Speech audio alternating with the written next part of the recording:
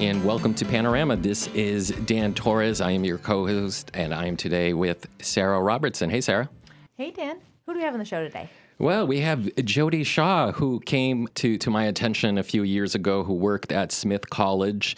And I've been following some of the things Jody has been saying and doing, and I found it to be a different guest than I guess we traditionally have here in Northampton or on Panorama. So I actually wanted to engage in a dialogue and conversation. So, Jody, thanks for coming on the show.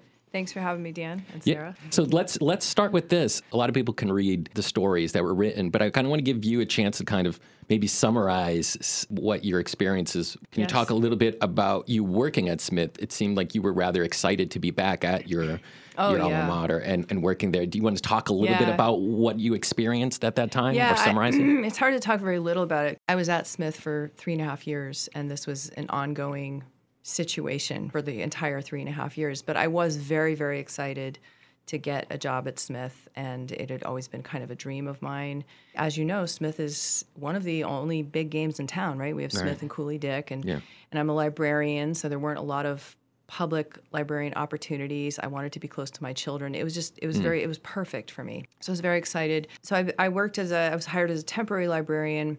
And one of the first things that happened was specifically as an engagement librarian. So I was hired to engage students creatively in interacting with the library. And so one of my first tasks was to design an orientation, a first-year orientation. I was given a stage. I was given Sage Hall so that I could do the orientation in front of 600 first-year students who were going to be exhausted. And the person who signed that to me told me that she wanted me to do something, quote, wild and crazy. No boring slideshows about the library. Like, you have to do something wild and crazy. These students are going to be exhausted. It's the 6th day of orientation. We will promote it for you and get those students in there if you do something wild and crazy. And so I thought to myself, well, what's the best way to present a lot of very boring information? I have a musical background, so I thought, of course, it's a rap. Of course. And this was known. It was known I was going to do a rap, and I started working on this many months before the date. That summer, about a month before the orientation, there was an incident on campus. You probably heard about it. July 31st, 2018, a black student accused a white custodian of engaging in racially motivated behavior against her. It became very public. At the time, I was busy working on this thing. I was trying to get a permanent job because at this point I was only a temporary hire. Okay. And I thought, geez, that's terrible. Like, how could they? Like most people, I hadn't heard the whole story. All I heard was Smith really condemning this incident, and now we need all this anti-bias training, and basically implying that the staff are racist, or implicitly so, which is a big problem. And so I didn't really think much of it. I just thought, oh, that's terrible. Like, of all places at Smith College for something so racist to happen. A month later, about a week before the orientation I was supposed to do, my supervisor came into my office and he said, you can't do the rap. And I said, why not? And he said, because you're white. Oh. And he memorialized this in an email and cited this incident of July 31st, 2018 as one reason why this was not a good idea and you cannot proceed. So the orientation was canceled.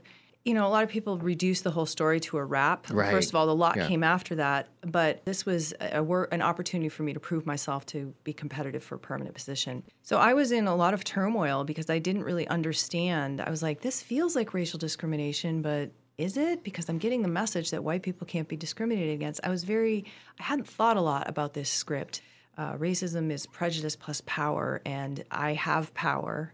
Right? So only I can be racist towards someone else. Nobody can be racist towards me because I'm white. That was the message. I thought, geez, this really feels like racial discrimination. He literally told me you can't do it because you're white, and confirmed that if I had been any other color, that yes, you could do the rap. I asked him that. So that was the first thing that happened at Smith.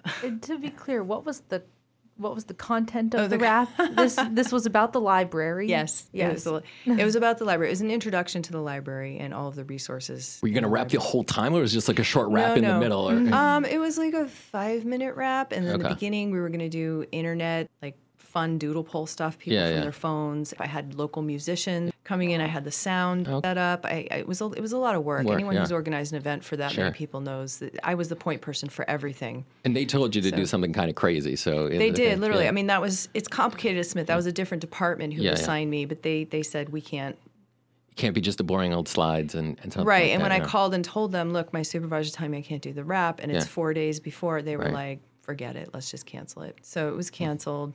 I mean, just to say, like, Eminem, another. I mean, given the context of what happened, there are plenty of white people who rap. So, I mean, okay. It's called a spoken word poem. Spoken word poem. There you go. Well, I told them that, or a patter song. Yeah. I said it doesn't. This has been going on since time immemorial. People, I mean, Ovid, right? Or Homer. Going back, yeah. Right, like Much of like the situation with the black student feeling like they were being targeted on the campus. The decision that you couldn't do the rap anymore kind of also took holds in the public sphere. Yes, that became a very. Yeah. If you Google Jody Shaw, one of the first things that comes up is Rolling Stone. Rolling Stone got it. Right, the new something about new right wing cancel culture hero or something. It's just about the rap. Well, we're talking here on Panorama with Jody Shaw, a reluctant activist and artist. How do you define today your political viewpoints, and how do you identify politically? Well, most of my life identified as a liberal. And I must say that I'm not actually a very political person. I probably voted I'm 50 years old, and I voted, I think, 3 times for president in my life. I was a card-carrying member of the Socialist Party in my 20s without really knowing exactly what that meant. It sounded really good to me, the surface kind of stuff. So I've always identified as a liberal, and in fact, that's why I moved back to Northampton from New York City, is because I always remembered it as this kind of liberal utopia of freedom of speech and anything goes, and you can be who you are and be what you want. And I agree with a lot of liberal tenets that still exist, such as universal health care, although now I see the problems with that. The thing is, the ground underneath us has shifted so radically that even if I call myself a liberal now, it doesn't.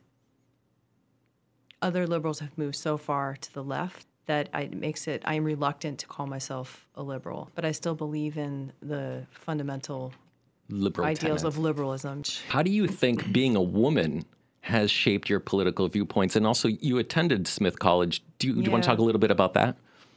Yeah, I went to Smith in 1989, and I graduated in 93, and I was very happy to be at Smith. I was very happy to be at an all-women's college. It's a very unique experience for a woman. All the class presidents are women, all of the top athletes are women, all of the Elastic Achievement Awards go to women. So, and I saw a lot of personalities are able to unfold there. I don't think they would when there's men around.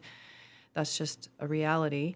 And I was very, very proud to be a graduate of Smith. As far as what has shaped my identity? Yeah, or how has being a woman shaped your sort of political viewpoints, do you think? Well, to be honest, as stated, I never really considered myself a political person.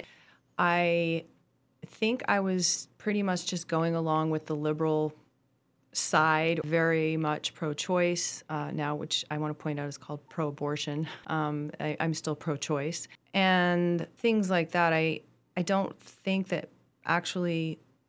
And also, like sexism, these are things that I learned at Smith, the patriarchy and all that.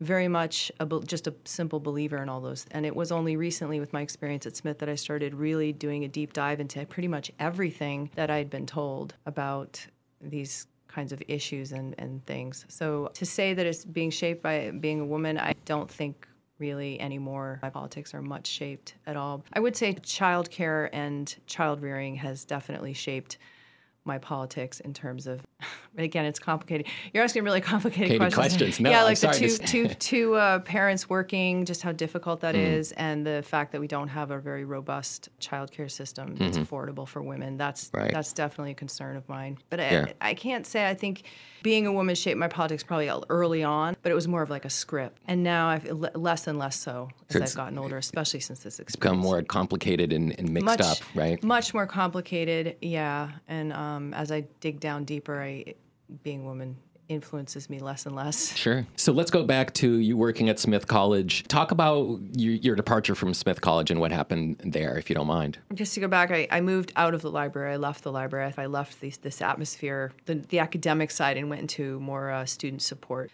that I could maybe escape this ideology. And so I started working for Res Life. Little did I know Res Life is very much focused on social justice. And so things kept happening that I thought were unacceptable, and I was asked to participate in discussions talking about my race and things like that. And for the most part, I just kind of kept my head down and my mouth shut. So many things happened. There are many examples. If anyone wants to read my complaint, they can. But the final, I guess, straw that broke the camel's back was in January 2020. I was mandated to attend a professional work development retreat, and I was told ahead of time that, yes, you will have to talk about your race at this retreat. And by now, after years of being told I have to do this and me starting to really think about this and how wrong it is, I had decided was no longer going to be discussing my race at work and would not participate in any such discussions. And I explained this to my supervisor, and she said, then no problem, just say you're uncomfortable doing that at the retreat. So I showed up to the retreat. Facilitators went around the table and asked everyone to talk about their race in the context of their childhoods. Now we have two things I don't want to talk about at work. And it got to me. Everyone went around and said stuff. And it got to me, and I just said, I'm uncomfortable discussing my race at work. And a little later, I was the only one to do so. A little later, the facilitators said, we want to be clear that any white person who displays discomfort or expresses discomfort in discussing their race when asked to is not actually really uncomfortable. What they're doing is a power play, and it's called white fragility. And so now I've come to a point where I can no longer simply abstain from the discussion. And now my abstinence has been framed as an act of aggression. So now I can either say the line, the script, or you're being aggressive and you're being racially hostile, whatever else there is in the white fragility thing. So that was really the line when I realized I'm going to have to say something. This is wrong. And by now I'd learned more about the July 31st, 2018 incident and just how incredibly wrong it was. Can you say a little bit about July 31st? There was an independent investigation, if I was reading this, and they came to the conclusion that there wasn't a racial bias. Is that correct? Yes, that is correct. However, the college proceeded in full force and momentum with implementing policies, programs, initiatives aimed at combating the implicit racism on campus. They announced the launch of these initiatives even before they started the investigation. So then they did the investigation and they found there was no bias. But the president, when she announced the findings, said, we want to be clear, however, we cannot rule out implicit bias. And in continuing all these programs and mandatory anti-bias trainings and so on and so forth, they kind of sent the message that, yeah, we still think it was racism. That's how I interpret it. And so it's a very complicated story, but basically there were 3 employees two whose livelihoods were destroyed, and 2 plus another one who was, their lives were upended, completely upended. And the college didn't take responsibility for that. If I can share here with the audience about this, when I was an undergrad, I worked in Res Life at UMass. Really? Oh, yes. And I'll tell you this. No, it's interesting how what you said about social justice, like we had those conversations, but in the spaces we did, nobody would have mistreated somebody else who just said, I don't want to talk about it, or I don't want to, because that happened plenty of times. And in fact, nobody was called out, and there was no mandate to say everybody in around the room needs to share. It was supposed to be a space that people got to talk about issues and kind of process them. And it's interesting to see how I finished in 06, 07 in that era. So it's like 13 years later, how it's changed, certainly. Targeting somebody, and you would have never been targeted, especially a woman in the social justice. I mean, to go out and say that even if your race is white, I would have stood up and said, you targeting somebody because they happen to be white, despite the fact that that's all you see in them and not the complexity, is in violation of your own ideology. Your simplistic understanding of a human being is to say, no, you have white skin, you have certain privileges. But it's like, that might be true to some extent, but my complexity is actually factored into so many different variables, which is why I asked you about being a woman and how that has shaped you, your viewpoints. Because I think sometimes people say, well, whiteness trumps being over a woman. And I would say, wait a minute, let's look back at a history. Yes, there is plenty of racism in this country, and there's plenty of racism in a lot of countries, but black men did get the vote, black men, not black women, in 1870. Were legally allowed to vote, but then repressed violently oftentimes from voting but 50 years before white women got the vote. So again, if you begin to analyze history a lot more diversely, you begin to see how it's like not that easy to just make an assumption about people despite having certain powers and privileges, which I believe in my own ideology largely comes from money. Yeah, something you just said, I mean, when you asked about me being a woman and how that's shaped my politics or my identity, I think it's safe to say that, yes, a number of things have shaped our identities, but we don't know what they are until we ask somebody. So if a student or anybody comes to me and says, hey, I have black skin and here are the ways it has influenced my life and affected me, I'm going to be like, okay.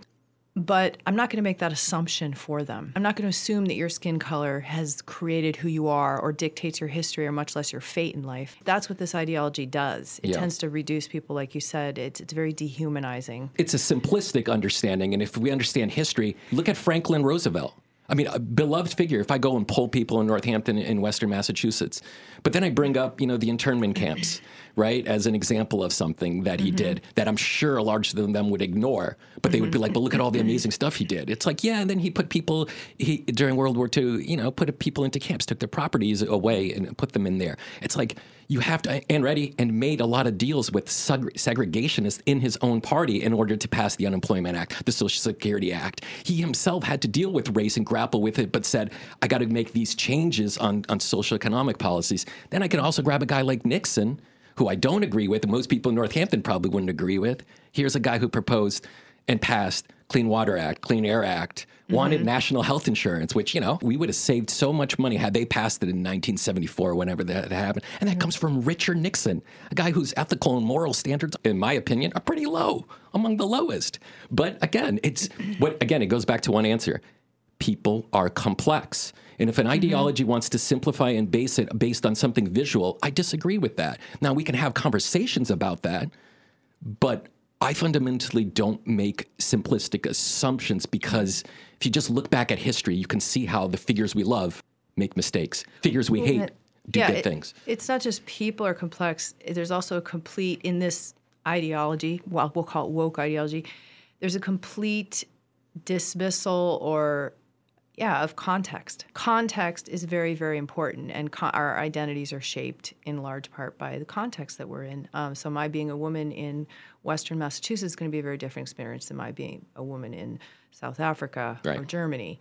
I don't like that, and at all. What I wanted to ask you was, how much do you think Smith College's position, it was them sort of placating or supporting students who are in many ways the paying customers. Yes. And I think it comes down oftentimes to a money issue that they perceive that if we are labeled something that we are not, then we might lose students, we might lose donations, we might lose admissions, and they're more concerned about maybe a brand. So here I'm sort of analyzing from a corporate standpoint than protecting that. Then we got to take a break. But I was curious to ask you that question. What do you think? Oh, I want to say 100%, but I think there are some actual true believers in the administration who actually believe in this. But I'm guessing here, I think very, very close to many of them don't really care about social justice. I use that in lowercase. Otherwise, they wouldn't have thrown these employees under the bus. There was a lot of class issues going on at Smith that get ignored. There's a lot of people with disabilities who are completely ignored. There's no elevators in a lot of buildings, for example. That kind of stuff drove me crazy. I'm like, but we're supposed to be,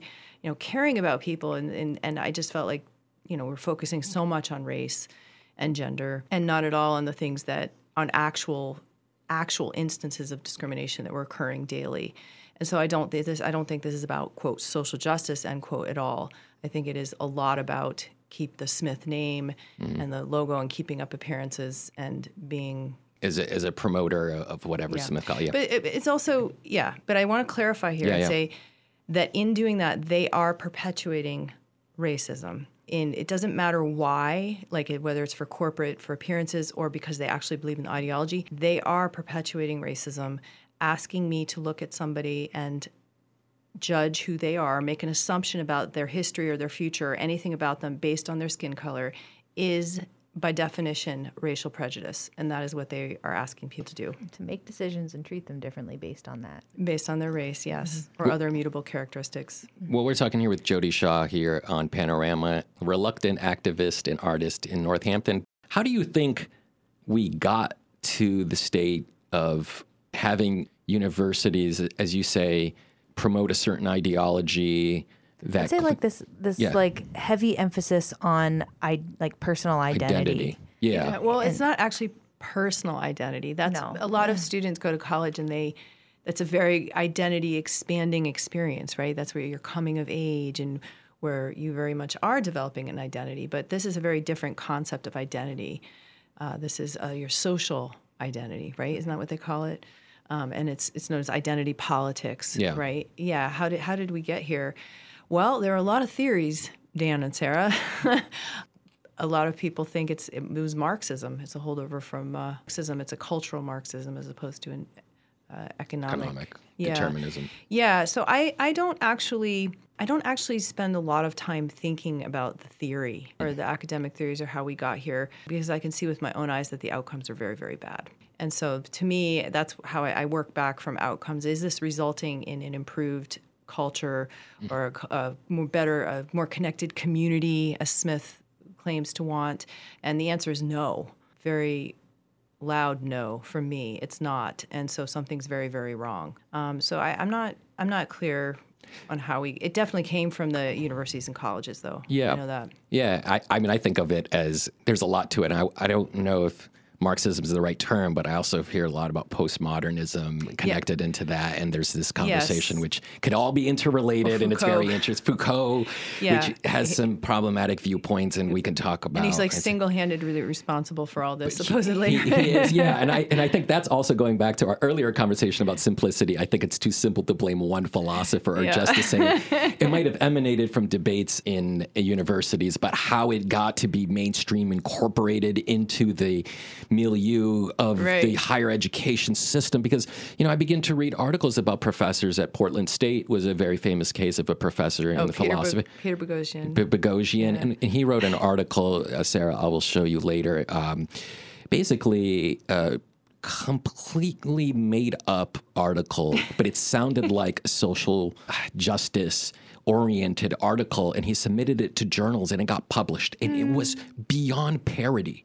I mean, it was crazy what they said. Yeah, it was like dog park. In a dog park. Yeah. Like amongst dogs. I don't know, something along those lines. He did it with two other authors, Helen Pluckrose and James Lindsay. And it got published by the academic standards. They published several articles, and then they punished him for it, for saying he violated academic integrity. And again, that might be a small isolated case. I actually think the universities, there are many good things going on, and I can point to some universities making changes, and not all universities are these examples, but there is a rot that needs to be fixed, and I don't know exactly how to fix it except to expose it sometimes and talk about it in having conversations and hoping that changes people's minds. But there are some things in the university that should at least be openly debated. I don't know what the solutions are. I don't know if it should all be democratically agreed upon or whatever. But I wanted to bring you a question here, Jodi, that I was thinking to myself in having this conversation. What role do you think institutions of learning should have in promoting justice, racial, gender, and other groups? Not necessarily what's going on now. What do you foresee institutions doing that could ameliorate some of those things? Or do you think they should have any role at all? Boy, I don't know. I think if we're talking about theories, that's one thing. I'm not against theories, such as critical race theory, because it is a theory. It is an idea. There's no way to get rid of it, even if you wanted to, because it is literally an idea. It's not like a in the ground that you can bury. So it's all very well and good for professors to teach any theory that they want. But like you said, I think it's important for students to be able to engage with the theory and grapple with it and argue against it or for it and pick things out that don't seem good. I mean, But now we're getting back to the foundations of liberalism.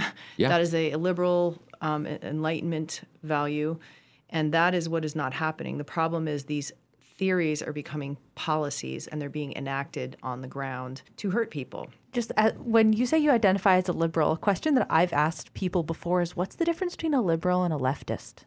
Oh, How do you say? I don't know how to define that precisely, but I don't know if you have anything to say about that. Well, yeah, I think there's a difference. I always identified as coming from the left, but now a leftist to me is somebody who is pushing this CRT and the ideology. I mean, I don't know. I still think of myself as being on the left. I actually am probably more in the middle now, just because the left has gone so far hard left. But these, people talk about Nazi Germany and who's that other guy? A number of Mussolini? Mussolini. A number of these people who had leftist origins. He was a socialist. Yeah, these are all leftist movements, and this one doesn't really feel very different from that. And it's very, very hard left. So maybe looking back, we can say that the left prior to this was actually not that hard left, or not that left at all. I don't know. It feels like the ground shifted so much that now if somebody else looked at me in my, quote, politics, they would probably call me a centrist or maybe even a Conservative. an old school Republican. Yeah, old school Republican. Yeah, even though I would never think of myself that way, but... See, what's caused me to moderate myself is to start understanding the complexity of how democracy functions. Because I feel like my own ideology was left, and then maybe in the last 4 or 5 years or 6 years, I've kind of begun to feel that if democracy is under threat, we have to be more introspective and looking at the complexities that exist in society and trying to form new bonds with each other. Now, I think both sides are kind of gotten to polarization and extremes, and they want to capture moments to kind of use it as a tack on other sides in order to gain some political favor. Because I also see both sides can do it, and we can kind of pinpoint one ideology as worse than the other based on what our experiences show. And I just think that it's deeper than left or right. I think it's something building up in our culture. And I think in some ways it's also, you mentioned something about students maybe listening in colleges to ideology. And my issue isn't so much with the professors and whatever ideology they want to talk about in their classroom. My deeper issue is analytical skills, because you have to be analytical with your professors. I can't be in a classroom, listen to the professor and say, I am going to agree with this, this is perfect, without at least stepping back and saying, is this ideology correct? What are the analysis? How do I criticize it, even if I love it? It's not like they're saying you can't agree with this. That's the problem with this situation. Like my situation in the professional development retreat. Imagine the pressure of a student disagreeing with one of these tenets in a paper. It's not that, no, you're not allowed to do that. It's more, okay, you can do that, but we think you're a white supremacist if you do that. There's almost nothing worse that you can call someone than a racist or a white supremacist. And who wants that kind of pressure? In my case, it was white fragility.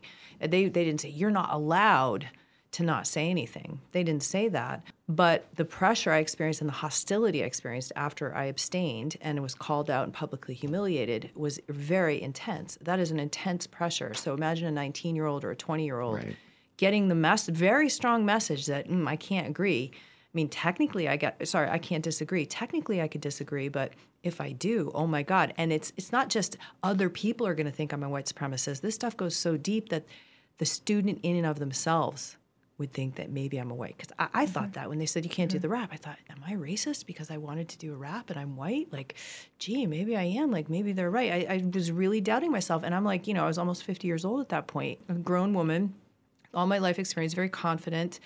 And I questioned myself. So I'm just imagining what goes on in the mind of a 19-year-old. They're away from home for the first time, and they're being told that if you think a certain way, you are racist. So they're not going to dare disagree. I see. And if you don't know the vocabulary. Oh, that's a big one, yeah. Yeah. I find that I don't know the vocabulary to talk about certain aspects of gender. Yeah, and that's a big one. And it makes it so I want to demur to these things. And it kind of goes with talking about race too. Like, I don't know how to talk about it, so maybe I won't, and I hesitate to. Yeah, so they being the people who are promoting this ideology, they created this language, right? It's very academic. This has been going on in academia for a long time, where it's an elite thing. It's a class issue where the elite have a special language. This goes back, I think, France. Like this is a big thing with language, like inventing their own discourse, and then anyone who doesn't know it is now you have external markers for who's in and who's out. And not knowing the language is one very effective way of making people really doubt themselves and feel like, these people seem to know what they're talking about, and I don't really know what these words mean, so I'm going to go along with it because obviously they know better. These people have PhDs. It's part of this unspoken pressure to conform and go along with it, and thinking that, oh, geez, like I don't know as much as these people. They know these big words. So yeah, I think the language is a big deal. It's very hard to argue against something if you don't know what the hell they're talking about. I think I need to take a break. We're talking here with Jodi Shaw, former employee at Smith College, reluctant activist and artist. Jodi, I'm talking a lot about culture, higher education, but talk a little bit about what you're doing now. So you left. That must have been, you have a family. Can you talk more about the personal changes, how that impacted you? Yeah, that was hard. Leaving Smith, which I consider constructive dismissal, because by the time I made a video and I'd been on Tucker Carlson, I mean, the hostility was so, I could no longer function in that work environment because of the hostility directed toward me. So I left, and I did negotiate with Smith about a possible settlement. And I remember sitting in front of my wood stove thinking, oh my God, what am I going to do? I have kids. And I decided in the end that the psychic pain of continuing to go along with this and potentially not being able to speak out because I had signed an NDA was greater than the pain that I might face speaking out and being rejected and socially censured and possibly fired and all that stuff. So that's why I spoke out, and I left, and that's why I left Smith. And so since then, I mean, the media, it's been a media firestorm for a while, long time. I ended up releasing the rap, I'm very happy to say, because I am a musician, and so that was good. I released the rap, and that's on YouTube. And what I'm doing now is I'm writing the story of what happened at Smith, and it is from the viewpoint of both an alum and as a former staff member. And so I'm really enjoying it. It's a book. I'm writing a book, and I also have a Substack. I write essays. And I have a Locals community. I don't know if you know what Locals is. I don't. It's Dave Rubin's platform. It's a freedom of speech platform, no fear of being shut down. I run a community there for peer support for other people who are in these kinds of situations in their workplace or school or community. Is it specifically for higher education, or could it be anyone? No, it's anybody. And let me tell you, this is not just in higher ed anymore. Really? This is everywhere. It's in the medical schools.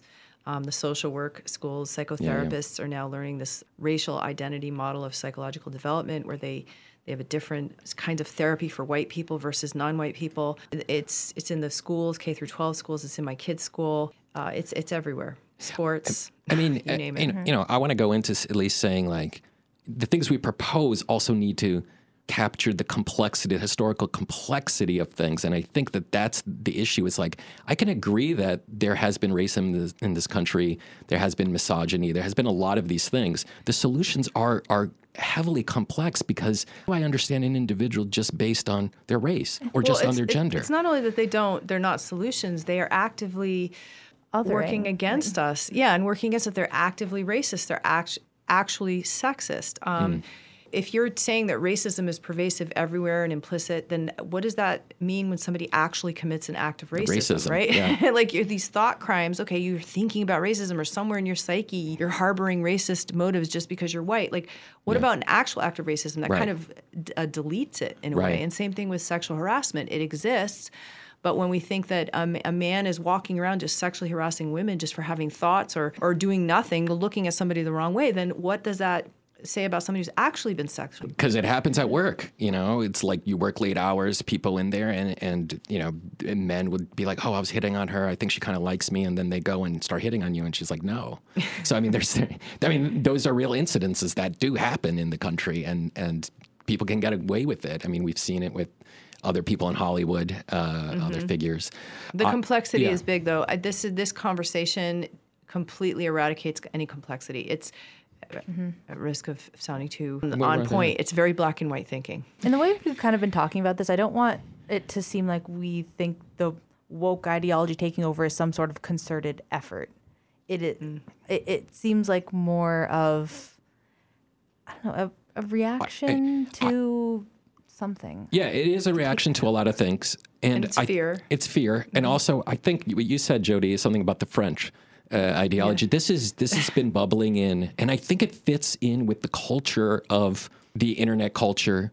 Anybody can say anything, and if other people agree, then it automatically gets elevated into an ideology. And I know that that's a pretty big topic, and I'm not blaming the internet, but in many ways, how social media exists and how it perpetuates identity. It does have a huge hold on this. It's so interesting that something that's created so much information and data and all of these value points can at the same ways begin to become illiberal, totalitarian, both from the right and left. It's so interesting that the internet itself can be shaped in what I'm criticizing as this postmodernism that says anything you say is true because you said it and you experience it, so it must be true because it happened to you as an individual. Everything's subjective. Everything is subjective. Right. And I look at the world and saying, I don't necessarily agree with that. I think there is things that are closer to the truth than not the truth. Sorry, I'm going off on... There is on no all things. objective truth. That's Foucault. That's Foucault, yeah. And, which basically was to justify his own lifestyle. Yeah, which could be a whole episode, Jody. I mean, it's... and I think we could be dissecting that from many angles, but